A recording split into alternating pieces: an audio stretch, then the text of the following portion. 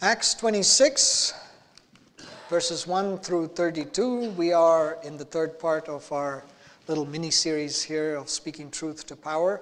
Acts 26, verses 1 through 32. Then Agrippa said to Paul, "You have permission to speak for yourself." So remember last week, Paul is before Festus and Agrippa together. But we focused last week primarily on how Festus reacts and what he's saying to Festus. Now we're looking primarily at how Paul is speaking to Agrippa. So Agrippa says to Paul, "You have permission to speak for yourself." So Paul motioned with his hand and began his defense. "King Agrippa, I consider myself fortunate to stand before you today as I make my defense against all the accusations of the Jews. And especially so because you are well acquainted with all the Jewish customs and controversies. Therefore, I beg you to listen to me patiently. The Jewish people all know the way I have lived ever since I was a child, from the beginning of my life in my own country and also in Jerusalem. They have known me for a long time and can testify, if they are willing, that I conformed to the strictest sect of our religion, living as a Pharisee. And now it is because of my hope in what God has promised our ancestors that I am on trial today. This is the promise our 12 tribes are hoping to see fulfilled as they earnestly serve God day and night. King Agrippa, it is because of this hope that these Jews are accusing me. Why should any of you consider it incredible that God raises the dead? I too was convinced that I ought to do all that was possible to oppose the name of Jesus of Nazareth. And that is just what I did in Jerusalem. On the authority of the chief priests, I put many of the Lord's people in prison, and when they were put to death, I cast my vote against them. Many a time I went from one synagogue to another to have them punished, and I tried to force them to blaspheme. I was so obsessed with persecuting them that I even hunted them down in foreign cities. On one of these journeys, I was going to Damascus with the authority and commission of the chief priests. About noon, King Agrippa, as I was on the road, I saw a light from heaven brighter than the sun, blazing around me and my companions. We all fell to the ground, and I heard a voice saying to me in Aramaic, 'Saul, Saul, why do you persecute me? It is hard for you to kick against the goads.' Then I asked, 'Who are you, Lord?' 'I am Jesus, whom you are persecuting,' the Lord replied. 'Now get up and stand on your feet. I have appeared to you to appoint you as a servant and as a witness of what you have seen and will see of me. I will rescue you from your own people and from the Gentiles. I am sending you to them to open their eyes and turn them from darkness to light, and from the power of Satan to God, so that they may receive forgiveness of sins and a place among those who are sanctified by faith in me.' So then, King Agrippa, I was not disobedient to the vision from heaven. First to those in Damascus, then to those in Jerusalem and in all Judea, and then to the Gentiles, I preached that they should repent and turn to God and demonstrate their repentance by their deeds. That is why some Jews seized me on the temple courts and tried to kill me. But God has helped me to this very day, so I stand here and testify to small and great alike. I am saying nothing beyond what the prophets and Moses said would happen, that the Messiah would suffer, and as the first to rise from the dead, would bring the message of light to his own people and to the Gentiles." Note that the resurrection of Jesus is central to the gospel message. It is the point of contention. It is the stumbling block for the Jews and foolishness for the Gentiles. And that's why we're going to read here why Festus responds this way. At this point, Festus interrupted Paul's defense. "You are out of your mind, Paul," he shouted. "Your great learning is driving you insane."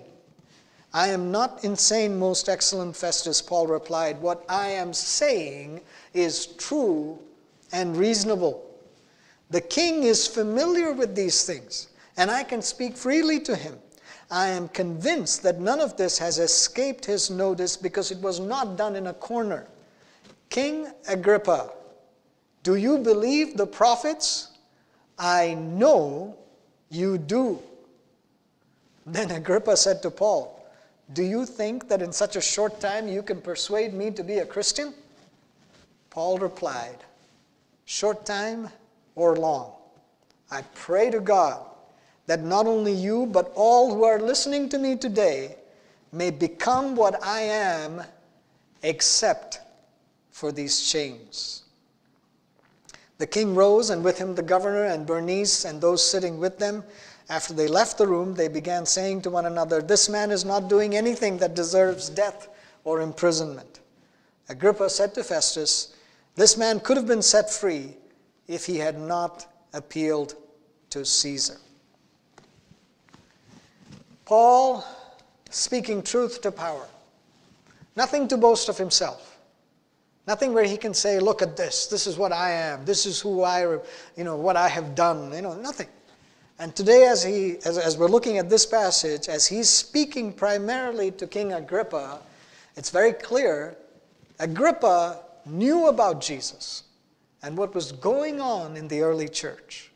He even refers to it as, "Do you want me to become a Christian?" That was a word that was being used in Antioch and then had started to spread. It wasn't even something that was right there. So he's very familiar with what's happening. And it's not just a knowledge of the way, like Felix. Felix, it says he was well acquainted with the way, and the way of Jesus. Here, Paul says, "King Agrippa, do you believe the prophets? I know you do." Now, that's a remarkable statement. Either through a word of knowledge from the Holy Spirit, or what may have been common knowledge, Paul is aware that Agrippa knew enough, or has been convicted enough to actually believe what is written about Jesus. And then when you look at what Agrippa is saying, based on his statement that Paul could have been set free, Agrippa knew enough and believed enough to know that what Paul was saying was true. Otherwise he could have said, "Oh, all this stuff is just wrong. He's just making things up, or he's saying things that are false. Imprison him. He's causing a riot. He's causing problems," right? But he knows that what Paul is saying is true. And so he says that this man has done nothing that's deserving of death or imprisonment. Paul is stating the truth, and Agrippa believes.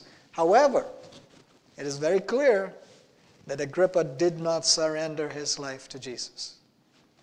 Now, Agrippa's resistance to the truth of the prophetic fulfillment, what was there in the Old Testament, Moses and the prophets, what was given as prophetic word, the fact that that was fulfilled in Jesus, and that the rest of God's truth is evident, is there, is known, he knows about it, but he's unwilling to accept it because he does not want to lose his power or his position or his privilege or whatever favor he has with the Jews. He doesn't want to lose any of that. We've already seen this kind of behavior with Felix and with Festus. And we understand that many people in positions of power and wealth don't want to accept God's truth for a variety of reasons. And by the way, it's not just those who are in power. It's anybody who doesn't really want to accept this because they think it's a threat to them. They think it's a loss for them. They think it somehow will cut something out of their lives rather than give them all that they need. And so for a variety of reasons, people say, "No, I don't want to do this. I don't want to go into this." But we also saw in the last 2 weeks that we have at least 2 sets of responsibilities as we speak God's truth. And the first one is this: we have to be led by the Holy Spirit so that the Holy Spirit can convict. The Holy Spirit can bring transformation. The Holy Spirit can change the heart and the lives of those that are hearing the word. So that's our first responsibility, that we would bring that word with great strength by the Holy Spirit to let the Holy Spirit speak through us to bring conviction. And the second responsibility that we said we have is that we have to share the wisdom of God and the hope that we have, the hope of God. So we receive the wisdom of God to be able to answer the questions that people raise. We receive the wisdom of God to speak that which is true and reasonable, that we would be able to logically and clearly explain, this is what we believe. This is why we believe it. This is what we have as our hope. And so we have that second responsibility to speak the wisdom and the hope of God. This morning, I want to add to those responsibilities one more, very important, comprehensive directive, a third responsibility for us as we speak truth to power. And that responsibility is based on the fact that Paul's message to Agrippa was personal and therefore undeniable. Paul's message to Agrippa was personal and therefore undeniable. He's not speaking about somebody else. He's not talking about the church and whatever. He's not speaking about, somebody else's experience. He says, this is what has happened to me. You know, and you can verify these things. You know how I have lived. And this is what has happened. So he provides a very detailed account of his life before he encountered Jesus, right? So, this passage is a great summary of Paul's life in that regard. And we've seen accounts like this in Acts 17 and so on. But here, there's a good summary where Paul says, this is what my life was. I lived as a strict Pharisee. I was doing these things. I was maintaining the law. I was going about persecuting Christians. And then he says, this is how I was converted. On the road to Damascus, this blinding light, Jesus himself speaking to me, I knew that this was God that was intervening in my life, and I had to be faithful to that vision and for what God had called me to. But through the course of this discourse, or this course of this defense even, the course of what Paul is describing, Paul presents a great summary of the evangelistic process. What happens when we say evangelism? What's actually happening? What is that process? What does it look like? And by the way, it is a process. It's not simply a one-time thing. It's not simply that you would say, come to the front, accept Jesus, say the sinner's prayer, you're done. That may be the prompt by which someone makes that final decision or yields to or submits to the work of the Holy Spirit in their life. But that process started before that, and that process continues even after. And so we think about it when we talk about evangelism and the evangelistic activity, it is an evangelistic process. And so I want to share with you how Ajit Fernando, in his commentary on Acts 26, he describes this evangelistic process in 4 parts. And each of these statements that I'm reading, each one of these things comes directly from Acts 26. So go back and reread this chapter and become familiar and say, okay, I see this laid out. I see how he's laying out the process by which we would come to know Jesus. And so the first part of this evangelistic process is that God calls and enables people to be witnesses for him. He appoints us as servants and witnesses to what we have experienced of Jesus. He commissions us to go to the people, protects us from our opponents, and helps us through our ministry. Christ himself, the first to rise from the dead, proclaims light to Jews and to Gentiles. So the first part of the process is what God is doing, what he has done, what he has accomplished, and how he commissions us. The second part of the process is that in our role as witnesses for Christ, we must respond obediently to God's call, that commission, what he says that he wants us to do. We must testify to both small and great, to those in power and those who are not. But we have to testify about what God has done, and in so doing, their eyes are opened to the truth of God. And to achieve this, we must say things that are true and reasonable, full of the wisdom and hope of God, so that people will be persuaded about the gospel.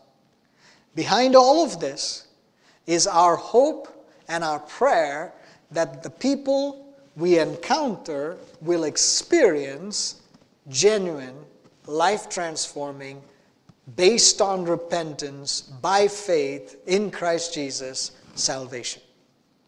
Right? So that's the second part of this process.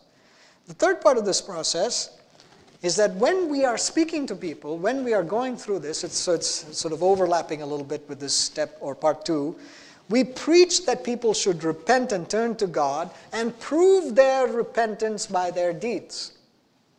We say nothing beyond what the prophets and Moses said would happen. We're not making something up. We testify that the Messiah had to suffer and that as the first to rise from the dead, he proclaims light to the people. So this is the message that we're bringing. This is the way in which we're communicating it. We do not rely on our own wisdom, but we rely on the wisdom of God and the prophecy of God and the fulfillment of the prophecies of God. And we say, this is what we're sharing with you. Right? And then in the fourth part of this process, the result of this ministry is that people are saved. Their eyes are opened. They turn from darkness to light and from the power of Satan to God. On their part, they have faith in Jesus, repent of their sins, turn to God, and prove their repentance by their deeds. On God's part, he forgives their sins and gives them a place among those who are sanctified, who are washed clean by the blood of the Lamb.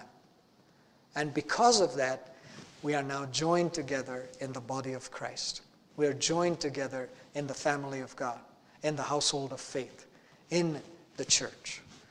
That's the process that we talk about, or that is part of when we say evangelism.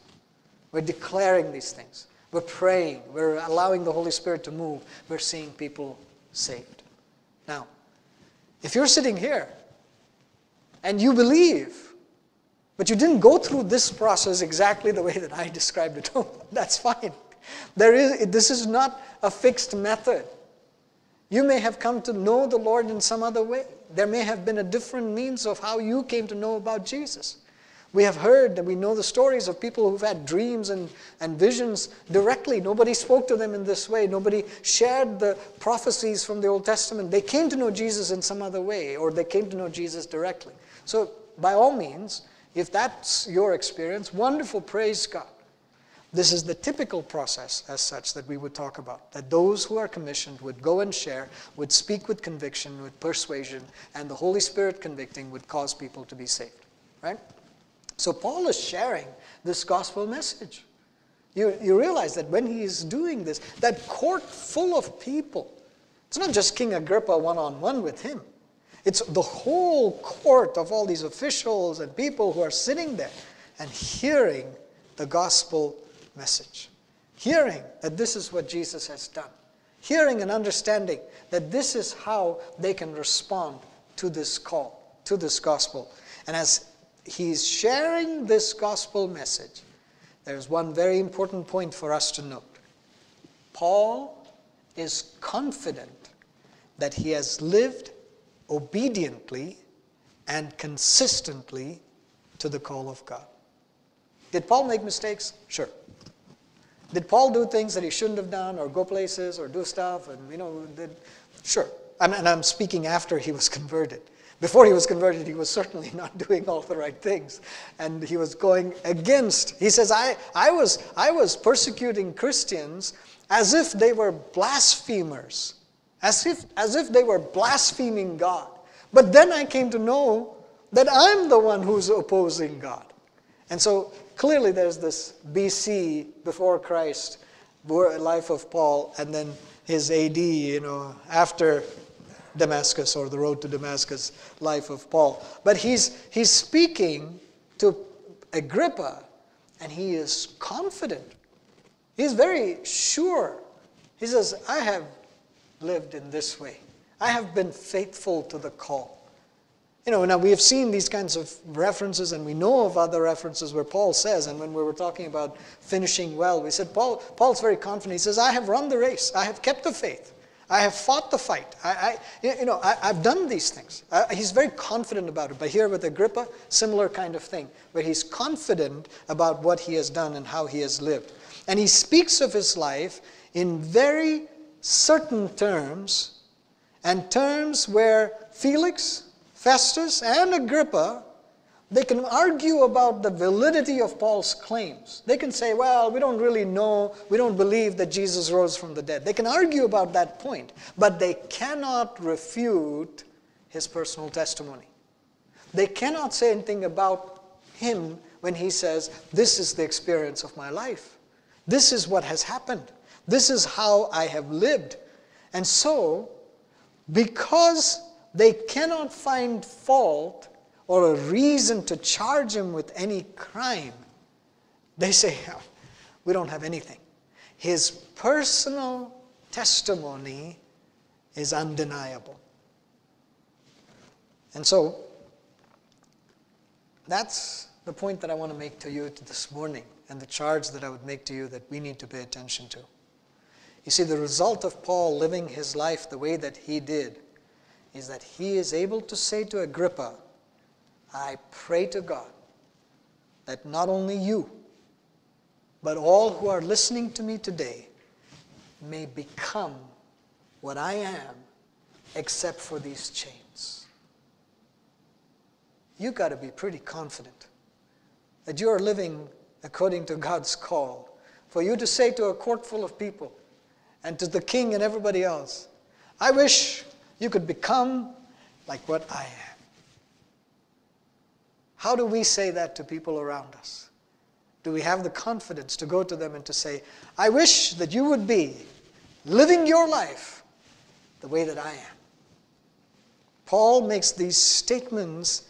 He says, I wish that all of you would be like I am. I pray to God, pardon me, not even that he says, I wish that you were. He says, I pray to God that all of you will be just like I am. In other words, I pray to God that you will be disciples, followers of Christ, that you will be ambassadors, missionaries of the gospel, that you will be servants of Christ. That's how Paul describes himself. He says, I'm a bondservant of Christ. I'm a servant of Christ. So he says, I am praying that all of you will be followers, disciples, missionaries, servants of Christ, just like me. I pray that you will be faithful, prayerful, diligent, enduring hardship, working miracles, driving out demons, loving people, and finishing well. That's what I'm praying for you.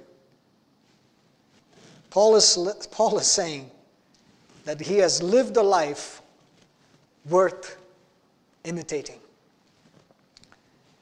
Which brings us to this point of application, that the charge for us and the step that we need to take and the statement that we need to be able to make is this. I want to speak by the power of the Holy Spirit. I want to speak with wisdom and hope, but I want to live a life that is worth emulating. I want to live a life where I can say to somebody else, I wish you were living like me. That's a challenge. Because we often want to say, I wish that you would live, or I pray that you would live like Jesus. And it's the right statement. I'll come back to that statement. Or we would say, I pray that you would live like Billy Graham. Or I pray that you would live like, this wonderful person over here. Or I pray that you would live like this, like my mother, my praying mother. She was a saint. I pray that you would live like her. But how often do we have the confidence to say, I pray that except for these chains, you would be just like me? You know what that requires? That we live a life of such obedience, such testimony to God, testifying of the work of God in our lives, that we live a life that is submitted and yielded to God every single day, that we would say, I am dead to myself. I have been crucified with Christ, and it's no longer I that live, but Christ that lives in me. And when we are able to say that with confidence, we can say to somebody else, hey, live like me. Live like me. When we speak the truth in love, we sometimes speak to those in power, and sometimes we speak from positions of power. But the important question this morning is regarding the testimony of life that we are leading. It is only when we have that testimony of life that we can speak with confidence into the different areas of our lives. And I want to say to you, I want to emphasize with you, that the testimony that the Lord calls us to is not compartmentalized to just how we behave in church. It's not saying in church, I'm a really good Christian. When I see my brothers and sisters, I always smile. When I have prayer meetings, I pray for them. When I come to the communion, I wait for the other people to go in front of me. I am such a good Christian when it comes to church. But when it comes to my marriage, well, that's a different story. My spouse. If you knew my spouse, you would know why I do the things that I do in my marriage. When it comes to my parenting, if you knew my kids, you would know why I do the things I do about my kids. My job, if you knew my boss, you would know why I do the things I do at work. When it comes to citizenship, you would know that if you just looked at the government around us, you would know why I live the way that I do in this nation. When it comes to each area of my life, I can tell you why I don't quite live up to what the Lord has called me to. But it's not my fault. Isn't that what we typically do? We have justifications, explanations, rationalizations to say, hey, if only this was different, this could be different. I'm obeying the call of God, but if only these other people would do what they were supposed to do, then that would be good. No, I want to challenge you this morning. By the way, as I've said many times, when I prepare a message, it's for me first. And I want to challenge you. The testimony of our lives, it's not just about what people see. You see a certain thing of me when I stand up here or when I'm interacting or whatever else. You don't see me for most of the day, most of the week. You don't know what I do, what I think, how I behave. It's not just how I present myself here. The testimony of my life has to be that in every area of my life, in every day of my life, in every kind of challenge that would come up, I got to bear the same testimony. I got to be able to speak the truth of God in my words, my thoughts, my actions, consistently. Not just for a period of time, not just for 27 years, not just for, not 27 years actually, maybe 2 out of those 27 years. I've got to be able to say, Lord God, it's not just about this season, this time, all the time, every day, speaking in this way to say, Lord God, I want to live according to your word. I want to live according to what you have called me to. I want to testify of your work in my life that has transformed me from the inside out. I was a persecutor of Christians. And now, this is who I am, and I wish you were just like me. I pray that you would be just like me. Oh, that's the confidence that we need to have. That's what we want to pray for.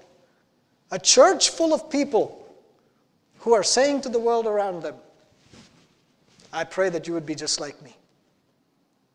If each one of us is living like that, if each one of us is having that kind of confidence, that if you are called on to testify in a court of law, and that you have sworn to tell the whole truth and nothing but the truth, would you be able to say, yeah, I'm confident. I'm confident. In my marriage, in my parenting, as a student, in my labor, in my workplace, in the exercise of my rights and privileges as a citizen, in the church, I am living consistent with the call of God in my life.